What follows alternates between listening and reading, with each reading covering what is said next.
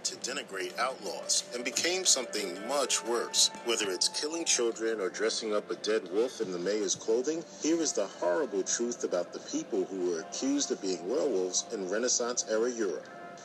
People who can transform into animals have appeared in legends for almost as long as we've had the ability to write those legends down. But the modern idea of a person who turns into a violent, bloodthirsty beast is comparatively recent.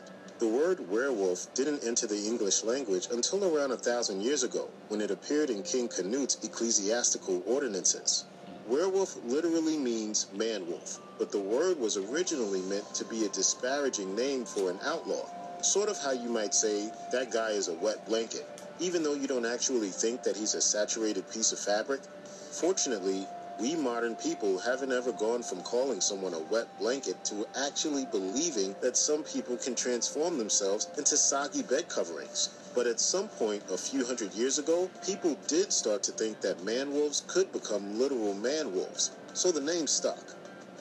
Medieval werewolf stories weren't like modern werewolf stories, or even like the stories that led to the werewolf trials that happened in later years.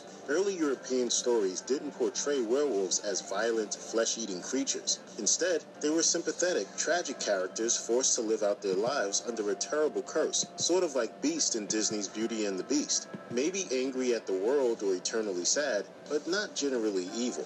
Werewolves from those older stories didn't lose their humanity when they became wolves. In fact, they were usually capable of rational thought and behaved pretty much exactly like humans. One of them even rode a horse, which probably didn't go over so well with the horse. But that tells you something about the faculties of the medieval werewolf. When medieval werewolves did behave like wolves, they had human motivations. They desired things like wanting revenge on whoever it was that cursed them. Even the way that werewolves transformed was different. In modern stories, the wolf exists inside the person, and then the person kind of turns inside out to reveal the wolf, with a lot of hair sprouting and stretching and joints moving in the wrong direction. In ancient werewolf tales, the wolf was kind of like a skin that covered the person, so even the transformation wasn't super violent. Then the 1500s happened, which was around the same time that witch trials were becoming a thing, and shortly after Spanish Inquisition began. So people were already pretty used to the idea of burning random people at the stake for supposedly being in the league with the devil. Werewolfery kind of just became one more facet of witchcraft, and in 1521 we have the first record of a human being accused of turning into a wolf. From that point on, the concept of a werewolf changes forever. Whoever is bitten by a werewolf and lives becomes a werewolf himself. Pierre Burgot was a French shepherd who told the court he'd been living as a man-wolf for 19 years. Burgot and co-wolf Michel Verdun both claimed to have been slathered with some magical transformative stuff that made them grow hair and fangs. After their transformation, they went on to hunt and kill humans, including 2 children and an adult woman. It's hard to say if these crimes really happened, because courts of that era were famous for making stuff up and believing whatever weird stories the townspeople wanted to tell about people they didn't like. The story does say that Verdun was captured in wolf form, while in the actual act of attacking a hapless traveler, which seems to imply that there were real wolf attacks happening at the time. On the other hand, the fact that the 2 men confessed to the horrors does kind of suggest that they were killers who wanted to have some excuse for their awful behavior, no matter how unlikely. Clearly, when you have a werewolf problem, you need a werewolf judge. Enter Henry Boguet, who presided over St. Claude's criminal justice system for 15 years during the late 1500s and early 1600s. In that time, Boguet busied himself with making sure that werewolves were brought to justice. History has a tendency to exaggerate reality, and there were some historians who claim Boguet sent more than 600 people to their deaths, but Boguet himself rather modestly claimed the number was more like 80. If you look at the actual records, though, he probably sentenced just under 30 people to death, and he even let a few people avoid the executioner.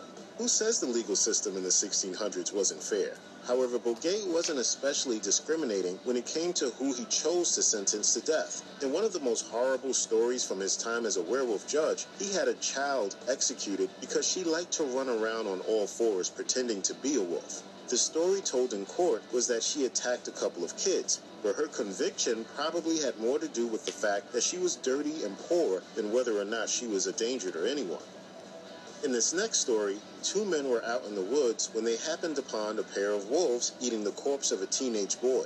After being spotted, the wolves ran off and the two men gave chase. They didn't find the creatures, but they did find Jacques Roulet, who had long hair and a beard and was half naked, hiding in bushes, and also had blood all over his hands. Roulet was poor and was known around town as a beggar. He told the court that he was able to turn himself into a wolf with the help of a magic salve, and that he'd killed more than just the one boy in the woods. For some reason, the court eventually decided that Roulet was more crazy than supernatural, which is weird, because he was clearly not a werewolf, but if he really did have blood on his hands, well, he probably wasn't harmless either.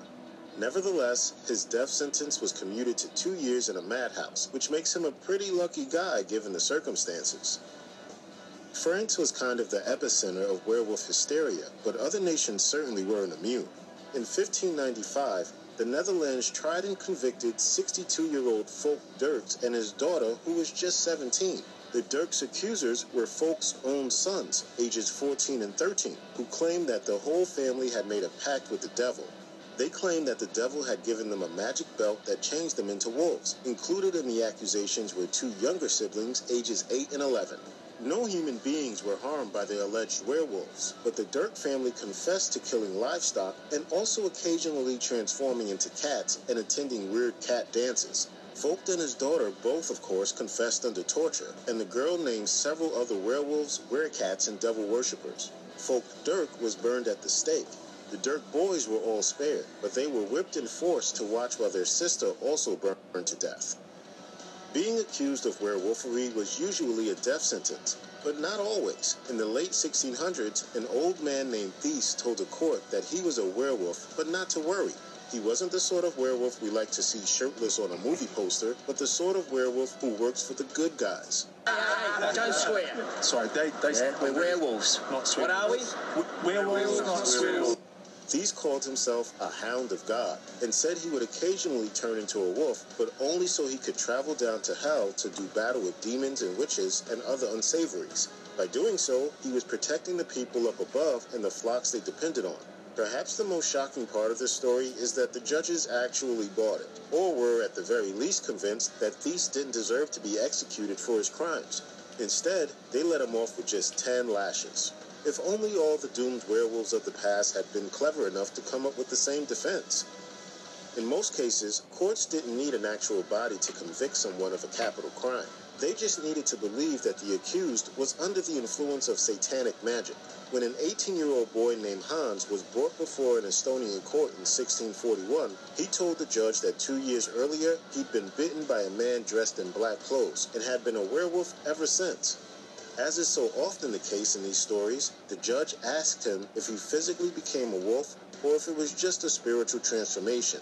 The boy said it was a complete physical transformation, but he insisted he hadn't made any pact with the devil. That didn't really seem to matter to the judge. The court was convinced that the man who bit Hans must have been Satan, which meant that Hans was under the influence of satanic magic, whether he'd been a willing participant or not. That was all the information the judge needed to arrive at a sentence of death, even though Hans had no human victims. You didn't need a human body to convict someone of werewolfery, and you didn't need an actual living human werewolf either. In this story, the perpetrator was a literal wolf, but the villagers were still pretty sure it was a werewolf. The town of Ansbach in Bavaria once had a mayor who was widely hated by pretty much everyone in town. Then he died, and the townspeople were decidedly overjoyed at his demise. But not long after that, a wolf started terrorizing the town. It wasn't just eating livestock, it was killing kids and full-grown women too, and the deaths were pretty gruesome.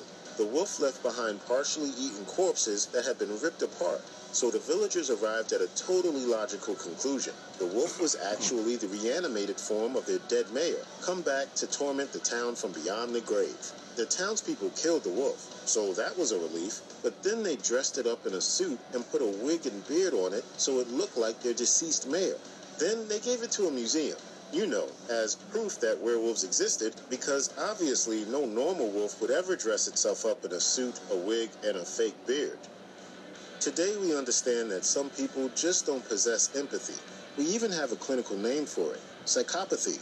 While we're still shocked and horrified by the things these people do, we also understand that psychopaths are still human. Hundreds of years ago, though, people didn't have an explanation for serial killers, and it wasn't hard to get from behaves like an animal to actually is an animal.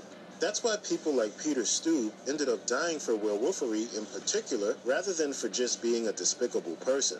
The crimes of Peter Stube were almost certainly real. He terrorized Bedburg, Germany, and was responsible for the deaths of 2 pregnant women, at least 13 children, and also a bunch of cows. He mutilated his victims and sometimes partially ate them. After he was apprehended, he told inquisitors that he turned into a wolf with the help of a magic belt. And you won't be surprised to hear that the belt was given to him by the devil, because of course it was. Stube's confession was given while he was bound to the rack, so that does cast some doubt on whether or not he was the actual killer, though it does seem likely that the crimes were the act of a deranged person and not an animal.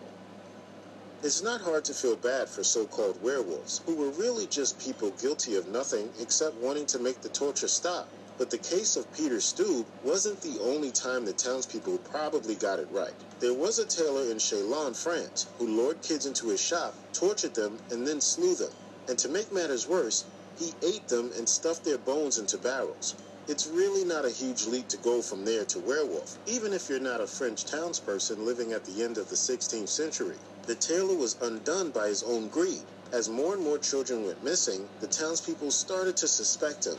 Then when the barrels of bones were discovered, it was pretty clear who the perpetrator was. The tailor confessed and was burned at the stake. Afterwards, the court destroyed all the records of the trial and expunged the guy's name from history, which sort of begs the question of how we even know this story. Still, this is one of the few cases of an accused werewolf probably getting what he deserved. Check out one of our newest videos right here. History, and it took place 100 years before the witch trials in Salem. In Europe during the 1500s, on top of having to deal with the Black Plague, men and a few women were convicted of transforming into werewolves and mutilating and eating adults and children.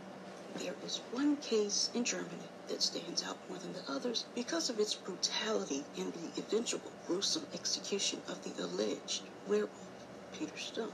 For months in Bedburg, Germany, something was slaughtering the goats and sheep at night and leaving the carnage for local farmers to wake up to. Their bodies were torn apart and their insides were now on the outside. Wolves were the obvious predator because they were prevalent in the area, but soon local children started to disappear from their homes and women would disappear as they walked from one place to another. Some of their bodies were also found mutilated along the road, if they were found at all. The victims had been strangled, disemboweled, bludgeoned, torn apart, and eaten. Some were even concerned that it was something more sinister, like a werewolf. Something that could walk amongst the people in the town, unsuspected when in human form. The townspeople were understandably disgusted and terrified, so they formed patrols with mastiff-type dogs to hunt whoever or whatever was committing these horrible acts. But who exactly was Peter Stube, and what did he even have to do with werewolves? Peter Stube was a 50-year-old widower with 2 children, a boy and a girl. He was respected in his community because he was pleasant and was somewhat wealthy. There isn't much more known about Stube, but what is known, if true, is from a 16-page pamphlet by George Boers called The Damnable Life and Death of Stube Peter. It describes Stube's life, the crimes that he allegedly committed, his trial, and his execution. It also includes statements from neighbors and witnesses. The pamphlet was published in London in 1590 and later rediscovered in 1920 by English author Augustus Montague Summers. Summers reprinted the pamphlet and he added a woodcut in his book, The Werewolf. He also wrote The History of Witchcraft and Demonology in 1926, as well as books on vampires and werewolves. He also translated the Malleus Maleficarum from Latin into English. The Malleus Maleficarum was a book that taught witch hunters how to identify, interrogate, and convict witches. It was used during the Salem witch trials. In the 1500s, Germany was at the center of the witch trials in Europe, and this pamphlet was published during that time. It's claimed that Stube practiced black magic, and when he was 12, he made a pact with the devil and the devil gave him a belt that allowed him to transform into a wolf with a mouth great and wide, with sharp and cruel teeth, a huge body, mighty paws, and eyes that flashed like fire in the night. Whenever he put on this belt, he would turn into a werewolf. Once he took the belt off, it was as if he had never been changed. Another version of the story says that he didn't literally transform into a wolf, but that he would wear the skin of a wolf while looking for his next victim. The name Stump may have been given as a reference to the fact that his left hand had been cut off, leaving behind a stump.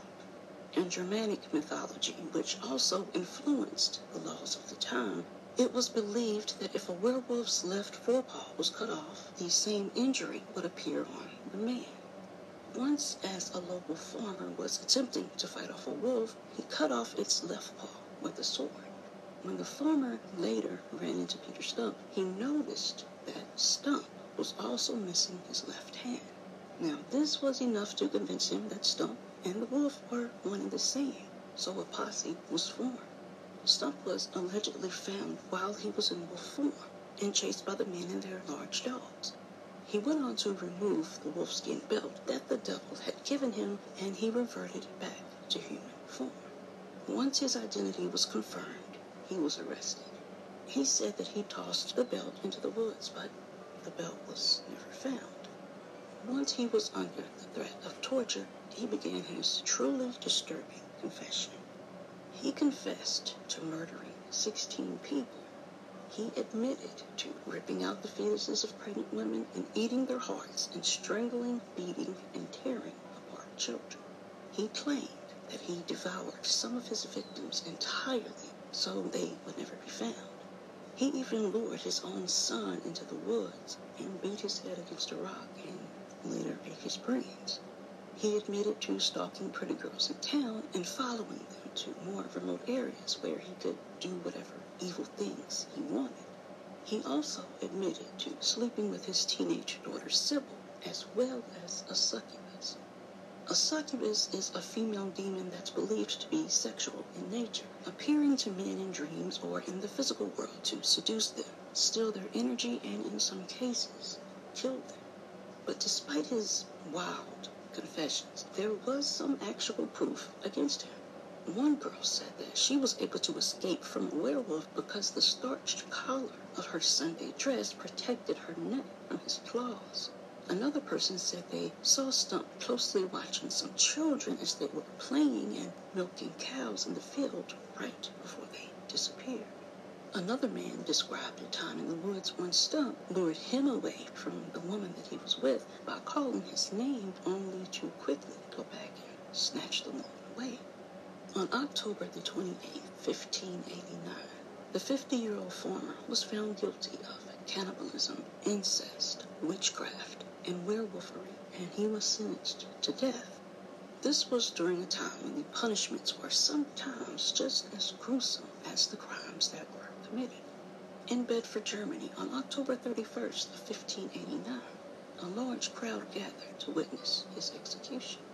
Stump suffered pain that was indescribable during his execution, which is considered one of the most brutal on record, and this is why. First, as he was strapped to a breaking wheel, also called a Catherine wheel.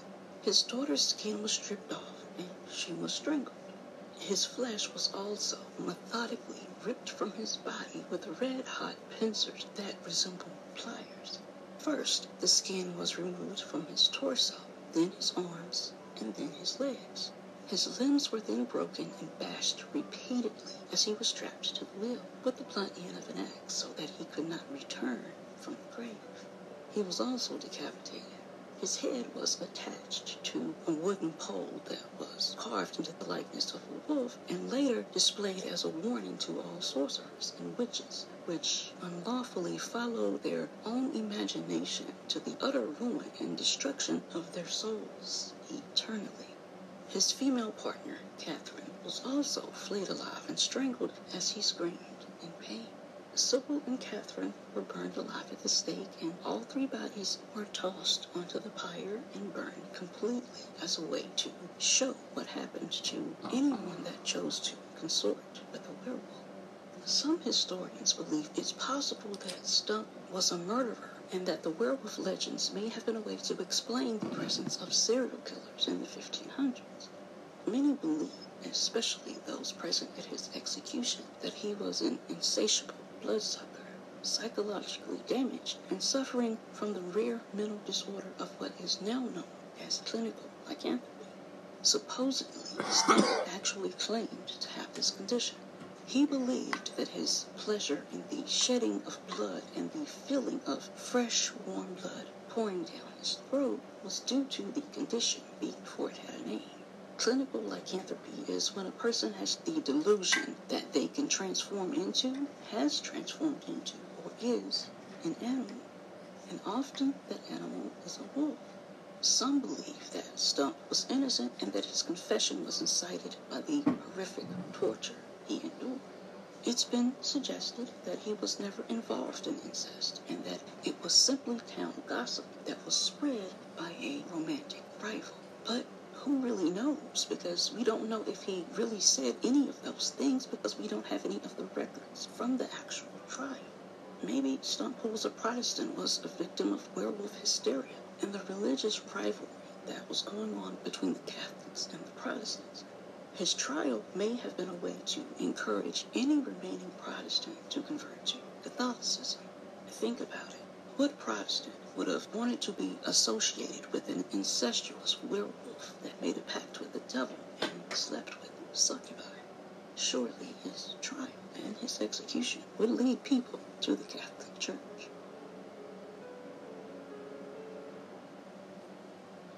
Customs and beliefs are naturally replaced by new ideologies. However, in some historical periods, the changes were violent and intolerant. For example, the unfortunate witch hunt period, mainly in Europe and North America. The witch hunt occurred predominantly during the modern age, from the 15th century to the end of the 18th century. It was an era shaped by huge political, economic, and social transformations, such as the Renaissance, the Protestant Reformation, maritime expansion, and the consolidation of monarchical absolutism. During the Renaissance period, classical thought was rediscovered and there was a huge advance in art, science, and literature. Religious tensions in Europe intensified with the Protestant Reformation, which divided Western Christendom between Catholics and Protestants. The Catholic Church played an important role in promoting the witch hunt, as it considered witchcraft a form of heresy and a threat to authority. Religious leaders preached that witches worshiped the devil, performing pagan rituals and resorting to supernatural powers to harm people. Often, accusations of witchcraft were used to justify the persecution and murder of people seen as different or threatening to society. For example, women who lived alone, or who had knowledge of medicinal herbs, were often accused of witchcraft. Many people believed that the devil was a real entity in our world, with human followers known as witches and wizards. Another popular belief claimed that witches made a pact with the devil in exchange for supernatural powers. According to this belief, witches worshipped the devil and carried out his wishes in exchange for their powers. The trial procedures during the witch hunt were exceedingly cruel and unfair. The accused were often subjected to physical and psychological torture to force them to confess to crimes they had not committed. Mostly, the condemned were burned alive, and some were beheaded. The victims were tied to a ladder, which was then pushed onto a burning pyre. As a final mercy, the authorities tied gunpowder bags around the witches' necks to hasten their deaths in the flames. Also, the trials were utterly biased. The judges, often members of the local church or nobility, had already decided on the sentence before the trial started. Prosecutions were based on the rumor and gossip. Witnesses often lied or were coerced into testifying against the accused. Many secular leaders believed that witch persecution was needed to maintain social order and protect the state. During the witch hunt period, people had scant scientific knowledge about the world. This fear of the unknown made them look for culprits for natural events, such as epidemics or destroyed crops. Witches were often seen as the cause of these problems. Many people of this time had financial and psychological hardships. Persecuting witches was a way to escape from their reality, creating a sense of religious duty in their lives. Inquisitors and witch hunters played a key role in spreading the collective hysteria that led to the persecution and execution of thousands of people during the witch hunt. Inquisitors were agents of the Catholic Church, charged with investigating and prosecuting crimes against the faith. They had extraordinary authority to interrogate and try suspects of heresy and witchcraft, including the use of torture to obtain confessions. Witch hunters identified and persecuted alleged witches. They were usually people with no legal or theological training, but who took advantage of the financial reward offered by the courts that convicted witches. Inquisitors and witch hunters instilled a sense of fear and suspicion in towns and villages, encouraging the population to report neighbors and relatives suspected of witchcraft. In 1428, the first systematic European witch hunt began in Valais, Switzerland. It lasted 8 years and killed 367 people. To be convicted, a person had to have at least 3 neighbors publicly declare that they were a witch. Most of the accused in the Valais witch trials were peasant men. These individuals were subjected to torture, where confessions about encounters with the devil were extracted. Others confessed to having the power to kill neighbors with magic, or to transform into werewolves. In some parts of Europe, such as Germany, most of the accused were women. In Iceland, many accused of witchcraft were men. A papal bull published in 1484 by Pope Innocent VIII, where the pontiff denounced witches, was seized upon by the German inquisitor Heinrich Kramer, who wrote a manual on identifying and treating witches in 1486. One of the most famous literary works about the witch hunt was the book The Hammer of Witches, written by Heinrich Kramer and Jacob Sprenger in 1486. It was a manual on how to identify and punish witches, widely used by inquisitors during the witch hunt. The most famous victim to be burned at the stake for witchcraft and heresy was Joan of Arc, but Joan was not murdered during the witch hunt period. She was more of a victim of politics than of religion. Witchcraft was simply a convenient way that the French nobles used to get rid of Joan. She was considered a blasphemer against God, and was burned at the stake in 1431 in Rhône, France. It is said that she died from smoke inhalation before the flames devoured her. The most well-known and widespread case today was the trial of the Salem witches, a group of women accused of witchcraft in the late 17th century in the coastal town of Salem, Massachusetts, United States. The Salem witch trials and executions took place in 1692, considered one of the darkest episodes in American history. The Salem events began when 2 young girls, Betty Paris and Abigail Williams, displayed bizarre behavior and unexplained convulsions. The 2 girls were examined by doctors, who identified no medical cause for the symptoms. Other young girls experienced similar behaviors, and Salem residents began to suspect witchcraft. The Salem witch trials took place under collective hysteria and paranoia. The accused were subjected to unfair trials, and confessions were wrung out under torture. 19 women and men were convicted and hanged for witchcraft. Others died in prison or were forced to flee. The Salem witches is a powerful example of how fear and superstition can lead to extreme wrongdoing. Over time, witch persecution became a lucrative industry. Courts and witch hunters sought out more and more accused to try and punish, but they lost steam as society became more secular, and people more critical of superstitions and supernatural beliefs. But the witch hunt is still considered one of the darkest episodes in human history. It serves to remind us how paranoia and intolerance can fuel widespread injustice and the violation of human rights.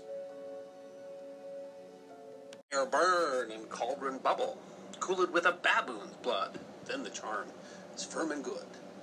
Shakespeare's weird sisters predicted the rise of Macbeth and then predicted his downfall. He drew them from source material, but they also might have been inspired by King James, who was obsessed with witches and hunting them. And in that, King James was not alone. Hunting witches was also quite popular on the continent as well. The European witch trials of the early modern period are history that deserve to be remembered. In 1589, King James VI of Scotland married Princess Anne of Denmark via proxy, with James's representative standing in during the ceremony. Anne then sailed for Scotland, but encountered storms on the seas and was forced to seek refuge in Norway. After calling for prayers and fasting, James went to Norway, where he formally married her at the Oslo Palace. They celebrated in Europe and went back to Scotland in 1590. James, however, remained haunted by Anne's problems at sea and placed the blame on Scottish witches. He didn't create this out of nowhere. The admiral of the Danish fleet escorting Anne blamed the wife of an official in Copenhagen, whom he had insulted. In Scotland, several nobles were eventually implicated, and in Denmark, witchcraft trials were held. During the Danish trials, one woman, Anna Coldings, gave the name of 5 other women, one of whom was the official's wife that was suspected by the admiral. The 5 others confessed that they summoned the storms by sorcery. 2 women were burned at the stake. Back in Scotland, James heard of the Danish trials and set up his own inquiry. The episode became known as the North Berwick Witch Trials. In the Middle Ages and even into the Renaissance, ritual folk magic and medicine was practiced throughout Europe, mostly by women in the villages. Because medicine did not yet exist as a profession, people sought out the local wise woman for healing. In Britain, they were referred to as cunning folk, who provided a variety of services to their communities. First, they provided help against malevolent witchcraft, which had been practiced against the person seeking their assistance. They would use charms, rituals, and herbs to relieve the person. Second, they employed a variety of methods to find lost property and criminals. Third, they were sought after to provide healing through potions and herbs, but also rituals and prayers. Historian Owen Davies notes that cunning folk were seen as helpful and useful, while witches were seen as evil. In 1200, the Catholic Church adopted the doctrine that witches obtained supernatural powers through collaboration with demons and devils.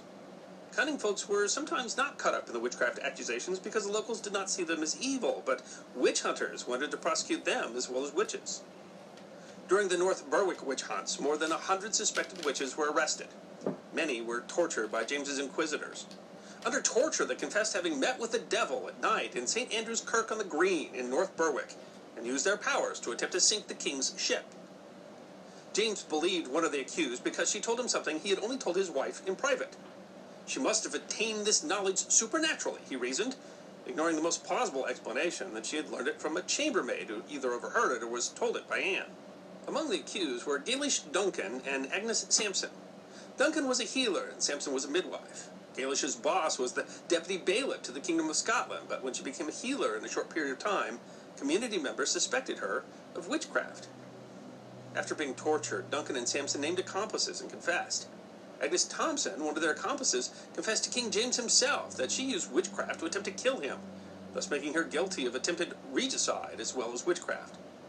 The North Berwick witches were burned at the stake. In 1597, James published Demonology, his treatise on black magic. James changed evidence laws to make his trials easier, such as allowing the testimony of children, which had previously been banned. James did not give up on his obsession with the dark arts, even as he became King of England in 1603 upon the death of Queen Elizabeth I. In 1563, Queen Elizabeth I's Parliament had criminalized witchcraft with an act against conjurations, enchantments, and witchcrafts. Following the passage of the act, indictments for homicide caused by witchcraft began to appear in the historical record. More than 1 in 5 indictments for murder in the period following the passage of the act were attributed to witchcraft, and only 5% of those accused of murder by witchcraft were men. But the 1563 Act only demanded the death penalty for practicing witchcraft if physical harm was caused. Lesser crimes of witchcraft were punishable by imprisonment. The Act passed in 1604 after James's ascension, an act against conjuration, witchcraft, and dealing with evil and wicked spirits, expanded the definition to bring the death penalty to anyone who invoked evil spirits or communed with familiar spirits. In 1612, the Pendle witches were tried. 9 people were hung for witchcraft on the testimony of a 9-year-old girl. In all, 10 people were executed as a result of the Pendle witch trials. An account of the trials called The Wonderful Discovery of Witches in the County of Lancaster was published by Thomas Potts, clerk of the court. In 1629, Richard Bernard wrote a manual on witch hunting. A guide to grand jurymen advises those participating in trials how to evaluate evidence and avoid being deceived by false accusations. His manual was meant to reform witchcraft laws by seeking direct evidence. Witch hysteria did not die with King James. His son, King Charles I, reformed the law to require material proof of witchcraft. Witch hunters thus began trying to gather the needed evidence. During the English Civil War, Matthew Hopkins's witch-hunting career flourished. He began hunting witches in 1644, and he was responsible, along with his associates, for more people being hanged for witchcraft in England than had been in the previous 100 years. He proclaimed himself Witch-Finder General.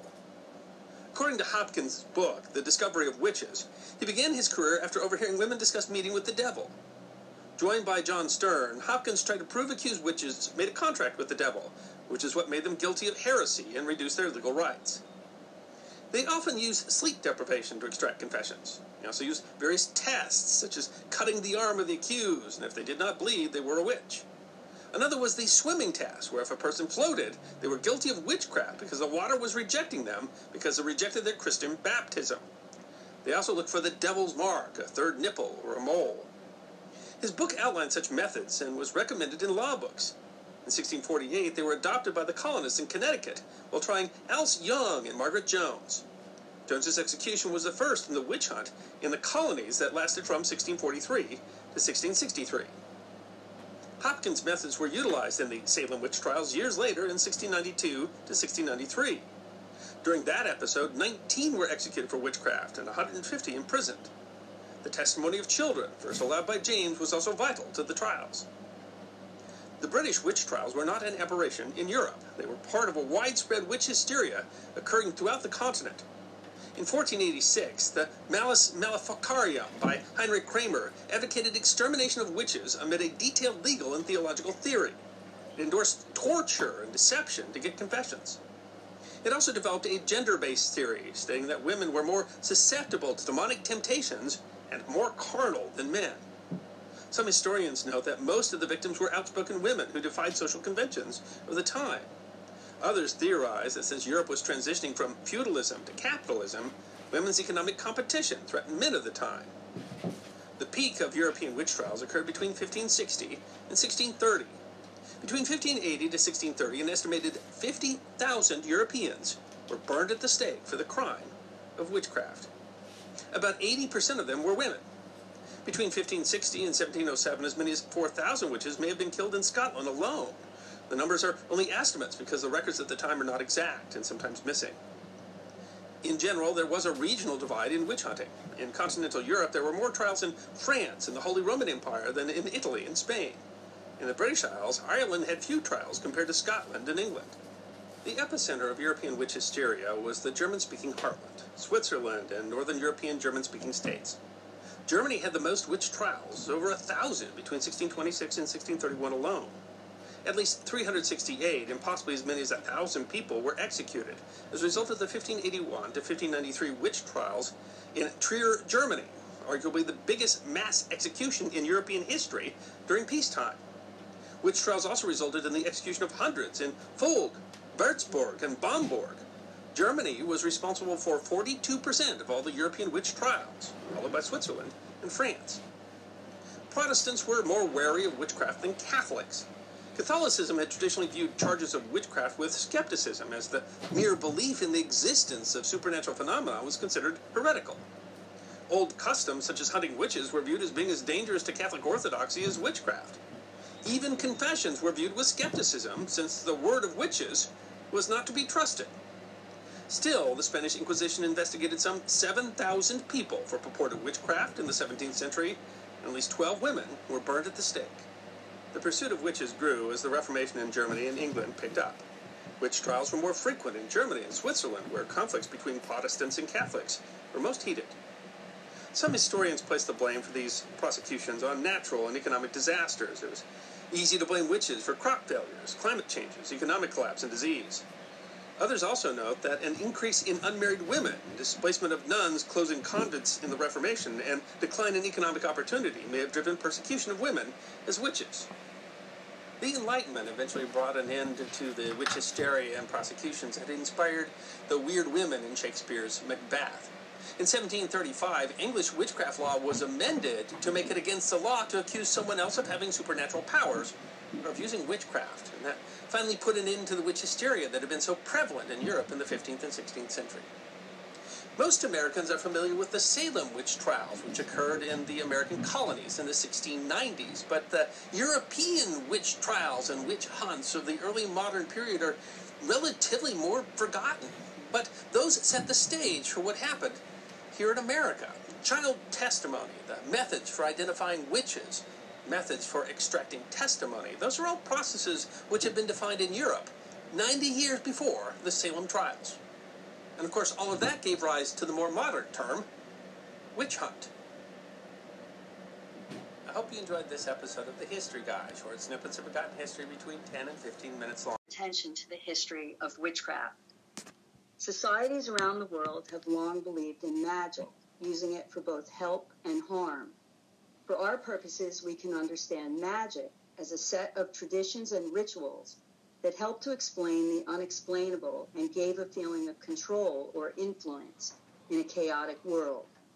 Though individuals had long been punished or chastised for practicing harmful magic, European society did not begin hunting for witches until about the 15th century. It was during this period that the cumulative concept of a witch emerged.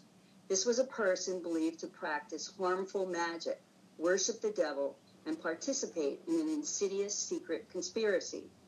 Witches were envisioned as evil or desperate people who sold their soul to Satan and in return gained magical powers they would use to wage war against Christian society. This was a serious criminal offense that was punishable by death. The emergence of this frightening figure was due to a combination of factors. For example, this was in part the result of an increased effort by the church to crack down on the practice of magic. There was also growing concern about the devil and his powers in the centuries leading up to this period. Over time, various groups were targeted as allegedly part of a hidden conspiracy of devil worshippers, a trend that is important for our subject today. Eventually, religious leaders began writing about and discussing the frightening possibility that individuals were actually capable of selling their souls to the devil and in return gaining supernatural powers. In short, this is when witch hunts began. Witch trials took place between the 15th century and the 18th centuries, during what is known as the early modern period. This was a time of increasing fear and tension across Europe. Outbreaks of the Black Plague, devastating wars, religious tensions brought on by the Protestant Reformation and Catholic Counter-Reformation, and changes in the weather were just a few of the factors which made everyday life tough and uncertain. Witchcraft accusations frequently followed an act of random misfortune, and could quickly erupt into a full-blown witchcraft panic if left unchecked by local authorities. While anybody could be accused of witchcraft, man, woman, or child, a certain kind of person tended to be the most vulnerable to suspicion. These were often the individuals who pushed against social barriers or made those around them feel uncomfortable.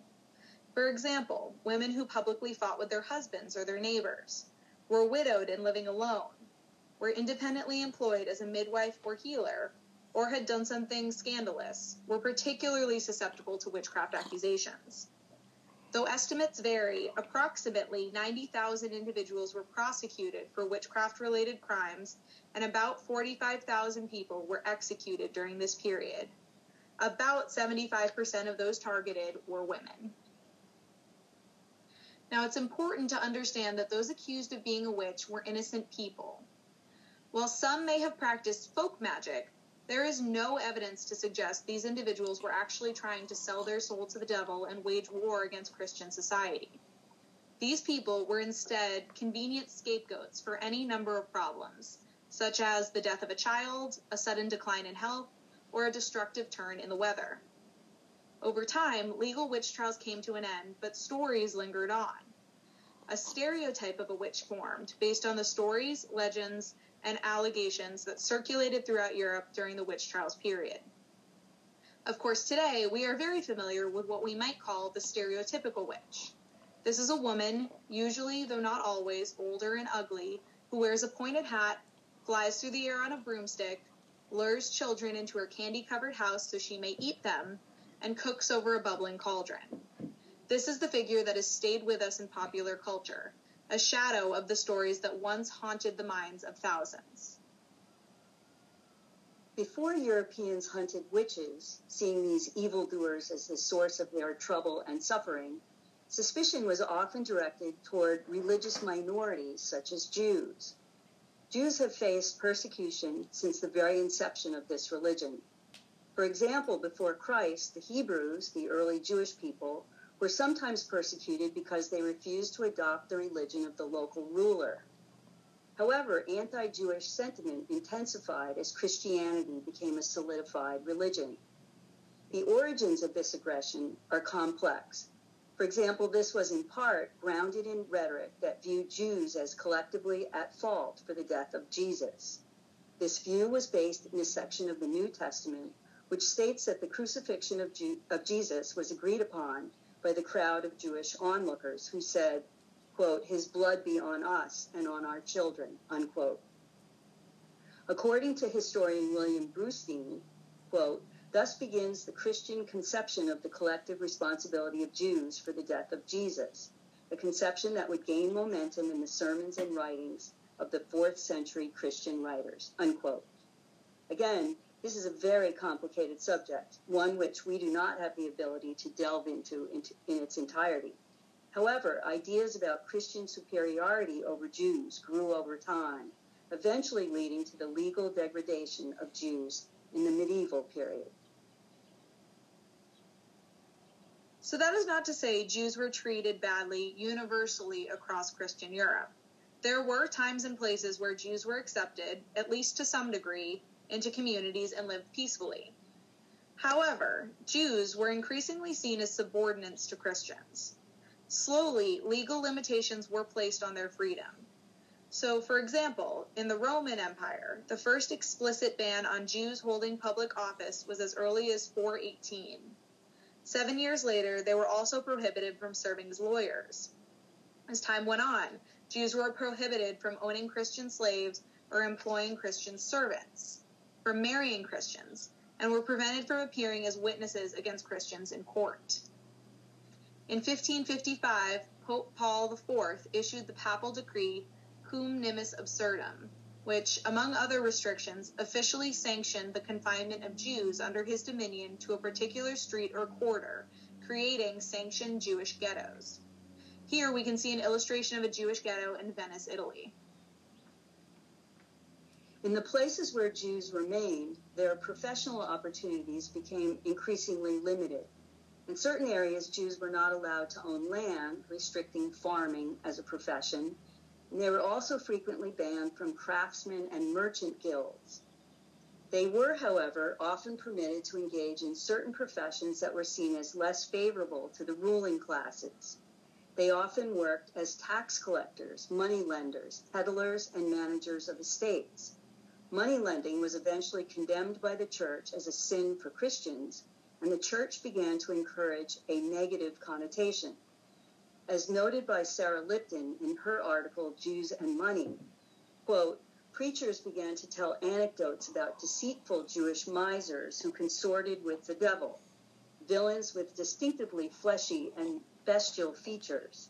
The aim was to intensify the negative connotations of Jew and thereby create a more negative attitude towards usury so that it would be shunned by Christians," unquote. The tendency to fulfill this profession, among other factors, eventually contributed to a stereotype. According to the United States Holocaust Memorial Museum, this included the idea that, quote, "Jews did not work hard or produce goods with their own hands.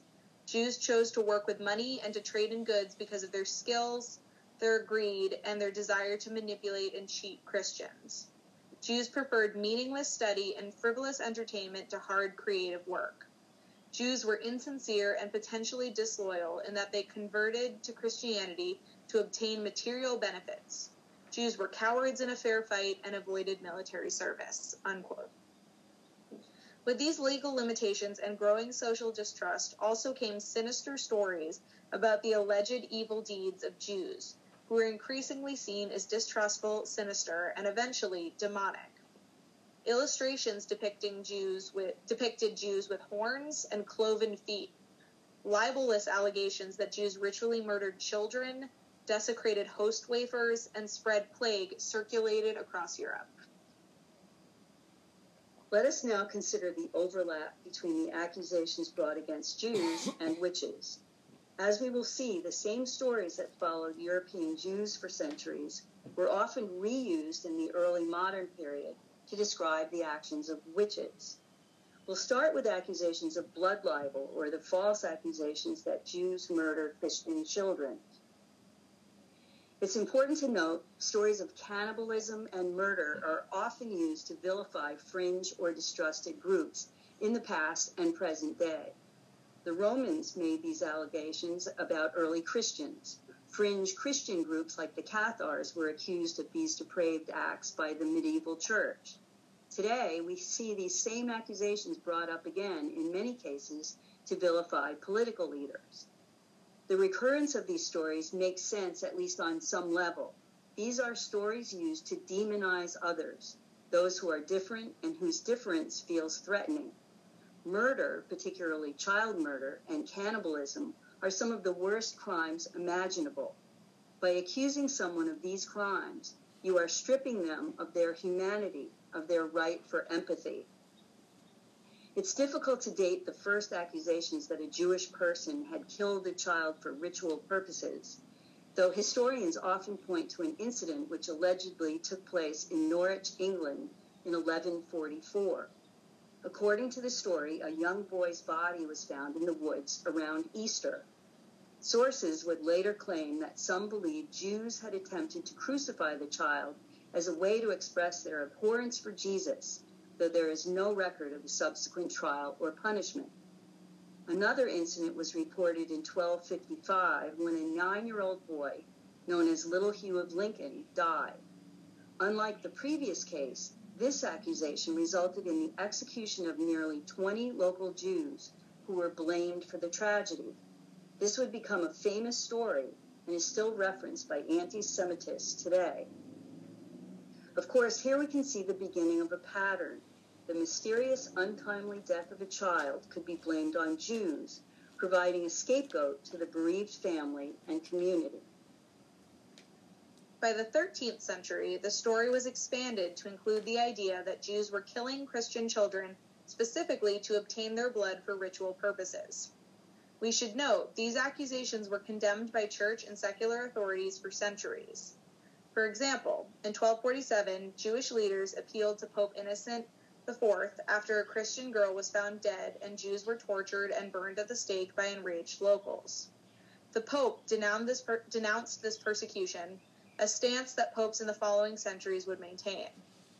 However, this papal protection would come to an end following a particularly notorious incident in Trent, Italy in 1475. As in previous cases, accusations began following the discovery of a deceased child. In this case, it was the body of a toddler named Simon, discovered in a canal under a Jewish house. Moreover, the body was found in March, close to Easter and Passover, underscoring the belief that ritual sacrifices took place during this season. This led to an unusually lengthy trial and ultimately the torture and execution of nearly all the male Jews in this small community. The fear generated by this case was significant and ultimately ended papal defense of Jews. By the 15th century, stories of blood libel were extended to describe the behavior of the latest heretical threat, witches. I'm sure we're all familiar with the idea that witches eat children. That's a stereotype that has remained with the folkloric witch for centuries.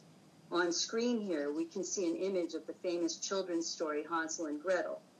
Of course, the witch in this story is attempting to devour 2 innocent children, luring them to their demise with her candy-covered house.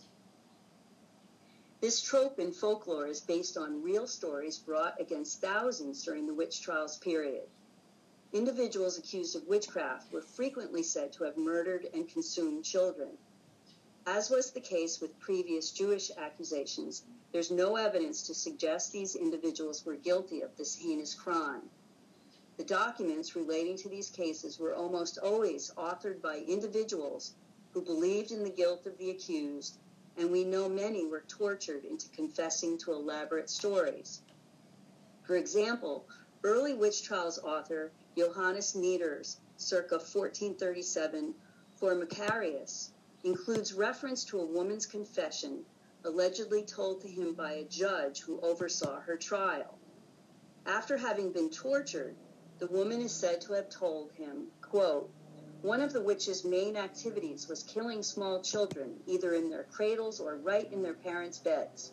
This was performed so stealthily that the children seem to have died a natural death," unquote. She continued saying, quote, "Then we secretly steal them from their graves and cook them in a cauldron until the whole flesh comes away from the bones and becomes a soup that may easily be drunk. And with the liquid, we fill a flask or skin.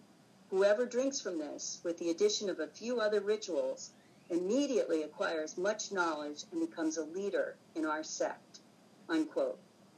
Whether this confession was fabricated by the author or generated under the duress of torture, we cannot know.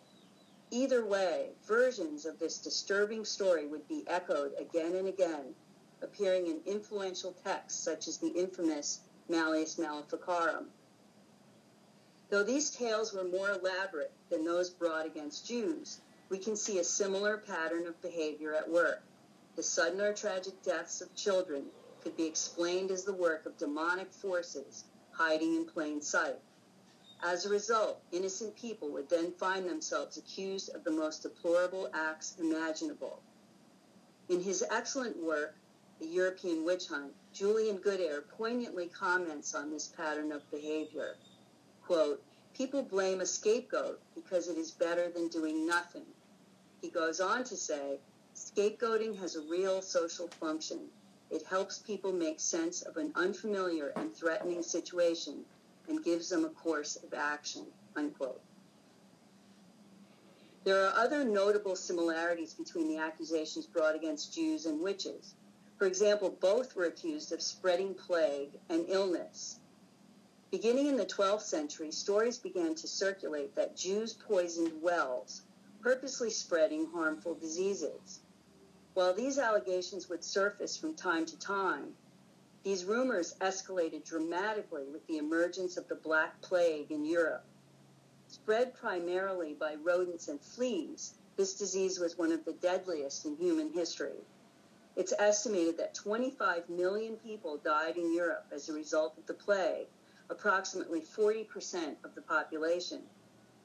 As the plague destroyed community after community, stories claim that Jews and lepers were responsible for the disease, as they had allegedly participated in a widespread conspiracy to poison the wells of Europe. According to historian William Brustein, the contemporary myth claimed that, quote, "Jews allegedly carried out their misdeed by administering a concoction of spiders, frogs, lizards, excrement, menstrual blood, Christian hearts, and consecrated hosts through secret tunnels that flowed into the wells of Christian Europe." Unquote. It's important to note these rumors were not accepted by all. In fact, Pope Clement VI firmly denounced anti-Jewish violence during the plague. Nevertheless, hundreds of Jewish communities were attacked or destroyed across Europe as a result of these allegations. Thousands of Jews were forcibly converted or burned at the stake. We should note this method of execution was used for individuals believed to have committed a variety of heretical offenses. As we know from popular culture, those convicted of witchcraft were often burned at the stake in Europe. However, it should be noted, this punishment was not the only method of execution for witches. Individuals condemned as witches were hanged in England and the English colonies.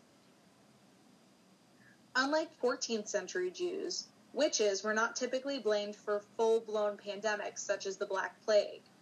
However, those accused of witchcraft were frequently suspected of spreading disease or bringing illness in specific cases. In fact, outbreaks of unexpected sickness were frequently the spark which ignited a witchcraft accusation. Illness might also bolster an already existing witchcraft suspicion. We see this in numerous examples during the Salem witch trials. For example, John Willard, one of the 19 individuals hanged during the Salem witch trials, was accused of causing the illness of 2 members of his wife's family.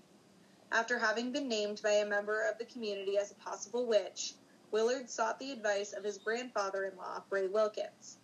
Having broken a promise to pray with Willard, Wilkins became convinced his grandson-in-law gave him a malevolent look, the evil eye, causing him to suffer from a urinary tract illness.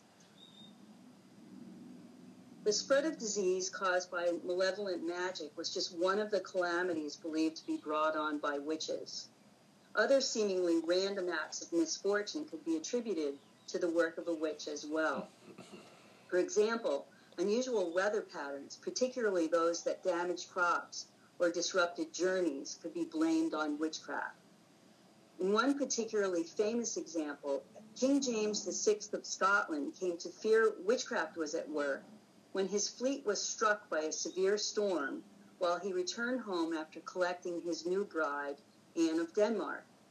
James would eventually become convinced this was the work of witches from North Berwick, leading to the trial, torture, and execution of at least 70 people, though some estimate this number may be closer to 200.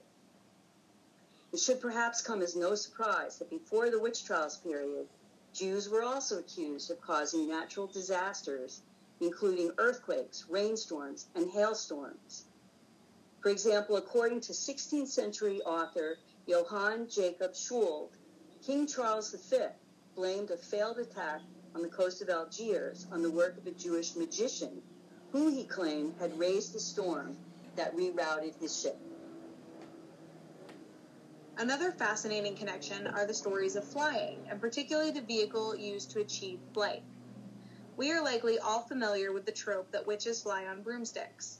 However, during the early modern period, there was no consensus as to if or how witches flew. Some claimed witches could not fly, and perhaps those who confessed to this act were tricked into thinking they flew in their dreams. Others claimed witches flew supported by nothing at all. Details of these stories depended on where you were. Some said witches flew on pitchforks, others said they flew on sticks. In fact, that's the story we see brought up during the Salem witch trials. And finally, some said they flew on goats. This particular reference to witches astride a goat provides yet another link between previous stories used to disparage Jews. It was common to associate Jews and goats in the medieval period. Though goats had once been seen as a symbol of fertility, they eventually became associated with the devil by Christians. And thus, the connection drawn between Jews and goats in early modern art was another visual reminder of Jews' presumed connection to the devil. As we see here, both witches and Jews were depicted in contemporary illustrations riding backwards on goats. Perhaps one of the most fascinating connections is the witch's hat. We are frequently asked about the origins of the stereotypical witch here at our museum. Why do witches fly on broomsticks? Why do they cook over a cauldron?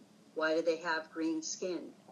Some of these traits have relatively clear roots, as we just noted when discussing the witch's flight, for example. However, a characteristic that we have struggled to understand for many years now is the witch's hat. Unlike the cauldron or the black cat, there's rarely mention of the origin of this archetype in witchcraft historiography. The only mention we have previously come across was the inclusion of an image in Julian Goodair's book, The European Witch Hunt, captioned "A Sicilian Witch." The British Museum's catalog states that this illustration depicts a witch wearing a conical penitent, a cone-shaped hat worn as a sign of penance, decorated with the devil and carrying a long taper. With this information in mind, we wondered if the witch's distinct pointed hat may have originated from a form of penance used for heretics during the Inquisition. Once we began delving into this research, it became apparent that the origins of the witch's hat could potentially be entwined with the history of European anti-Semitism. Beginning in the 11th century, a pointed hat was increasingly used to identify a Jewish figure in medieval art. In her work, Dark Mirror, The Medieval Origins of Anti-Jewish Iconography, historian Sarah Lipton argues this was not initially a reflection of a contemporary style, but Jews would eventually be required to wear various distinguishing items of clothing across Europe, including a pointed hat. In 1215, Pope Innocent III decreed during the Fourth Lateran Council that Jews and Muslims would be required to wear identifying markers or items of clothing at all times. As the Pope did not specify what markings would be used, they varied across Europe, with the size, color, and shape of the badge or item of clothing differing depending on the individual country. For example, in 1275, England adopted the practice requiring Jews over the age of 7 to wear a piece of yellow cloth 6 fingers long and 3 wide over the chest of their outermost garment. These badges were intended to be shaped like the 10 Commandment tablets. In French territories, the badge was called a rota. and was the shape of a circle in red or yellow fabric. In Spain and Italian territories, badges were also usually a yellow circle, though the enforcement of this badge was sporadic. As previously stated, a pointed hat, known as the Jewish hat, Judenhut, or Pileus cornutus, was a visual identifier of a Jewish person by the medieval period. Historian Gary Jensen notes, quote, "In the 14th century, in German and French mystery plays, which were tableaux depicting biblical scenes with accompanying Christian chants, Jews were clothed in Jewish garb with a Jew badge and peaked hat, reinforcing the connection between Jews, lust, and Satan for an ever-growing audience. Such plays heightened anti-Jewish sentiment and solidified stereotypes," unquote. Beyond this visual reference, some Jews were required to wear this pointed hat as the clothing item distinguishing them from the Christian population in certain areas of Europe.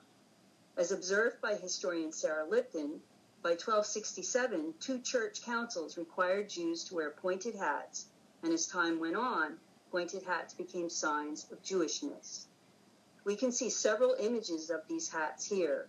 Some were smaller, with a sharp point and a sort of knob at the top.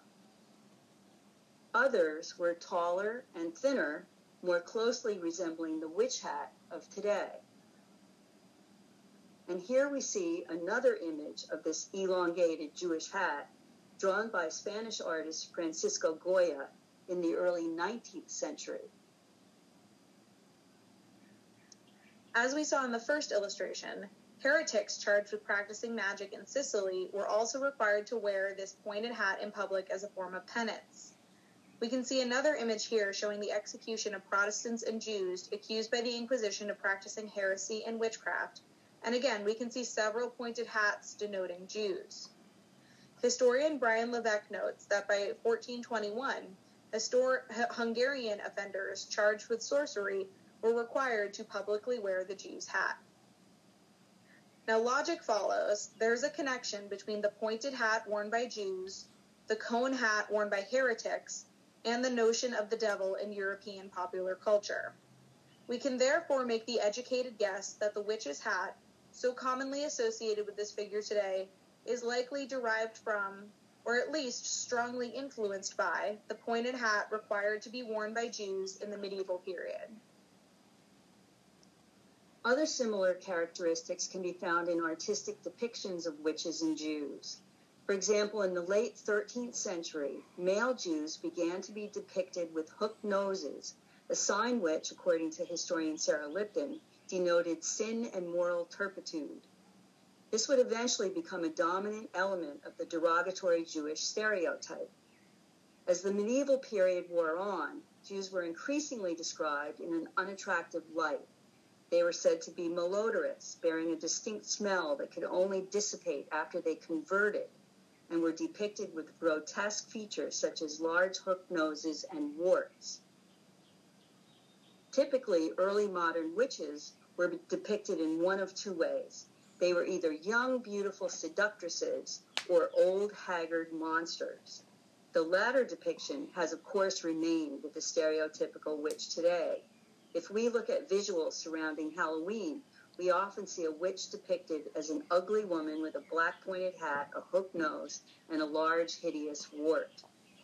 It's interesting to compare some of the derogatory characteristics included in artistic renderings of Jews and witches. Of course, these characteristics were not necessarily meant to intentionally link the witch and Jew. They were instead meant to exaggerate the otherness of these individuals, providing visual reminders of their allegedly depraved, undesirable nature. Remnants of this medieval stereotype have remained affixed to the depictions of both Jews and witches for centuries. Here we can see 2 images just 40 years apart, illustrating how these stereotypical features have, to a certain degree, remained. Due to a combination of factors, including the rise of the Age of Enlightenment and advancements made during the Scientific Revolution, witch hunts came to an end in the 18th century. The last legal witch execution is thought to have taken place in the Swiss canton of Glarus in 1782. The restoration of Jewish citizenship, civil and political rights began during the same period. This process would continue throughout the 19th century, and though Jews were now granted legal civil equality, anti-Semitism and social discrimination remained ever looming throughout Europe. While it's fascinating to compare the similarities between the accusations spread about both Jews and witches centuries ago, these stories have important lessons for us in the modern day.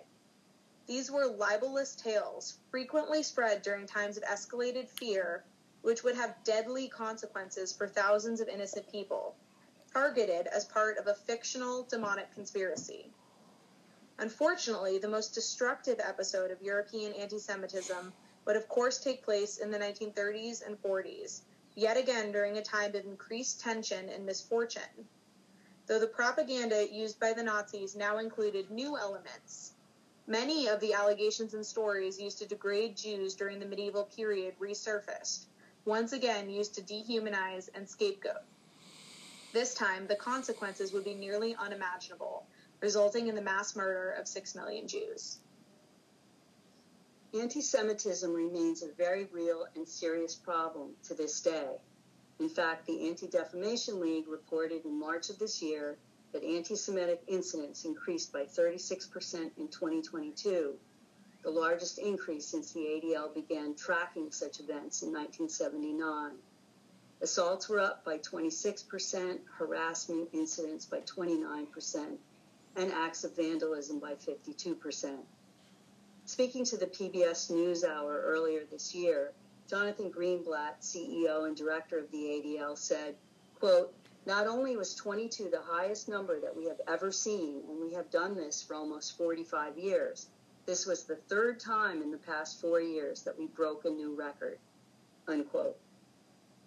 Musing about the reasons behind the steady increase, Greenblatt went on to say, quote, "Anti-Semitism has been normalized and almost weaponized in the political conversation and public debates. It's now just common course to use anti-Semitic tropes about great replacement theory, about who controls Congress or who controls Wall Street, who is responsible for COVID, and on and on. In a world in which conspiracy theories are the new coin of the realm, anti-Semitism, the oldest conspiracy theory, has new life," unquote.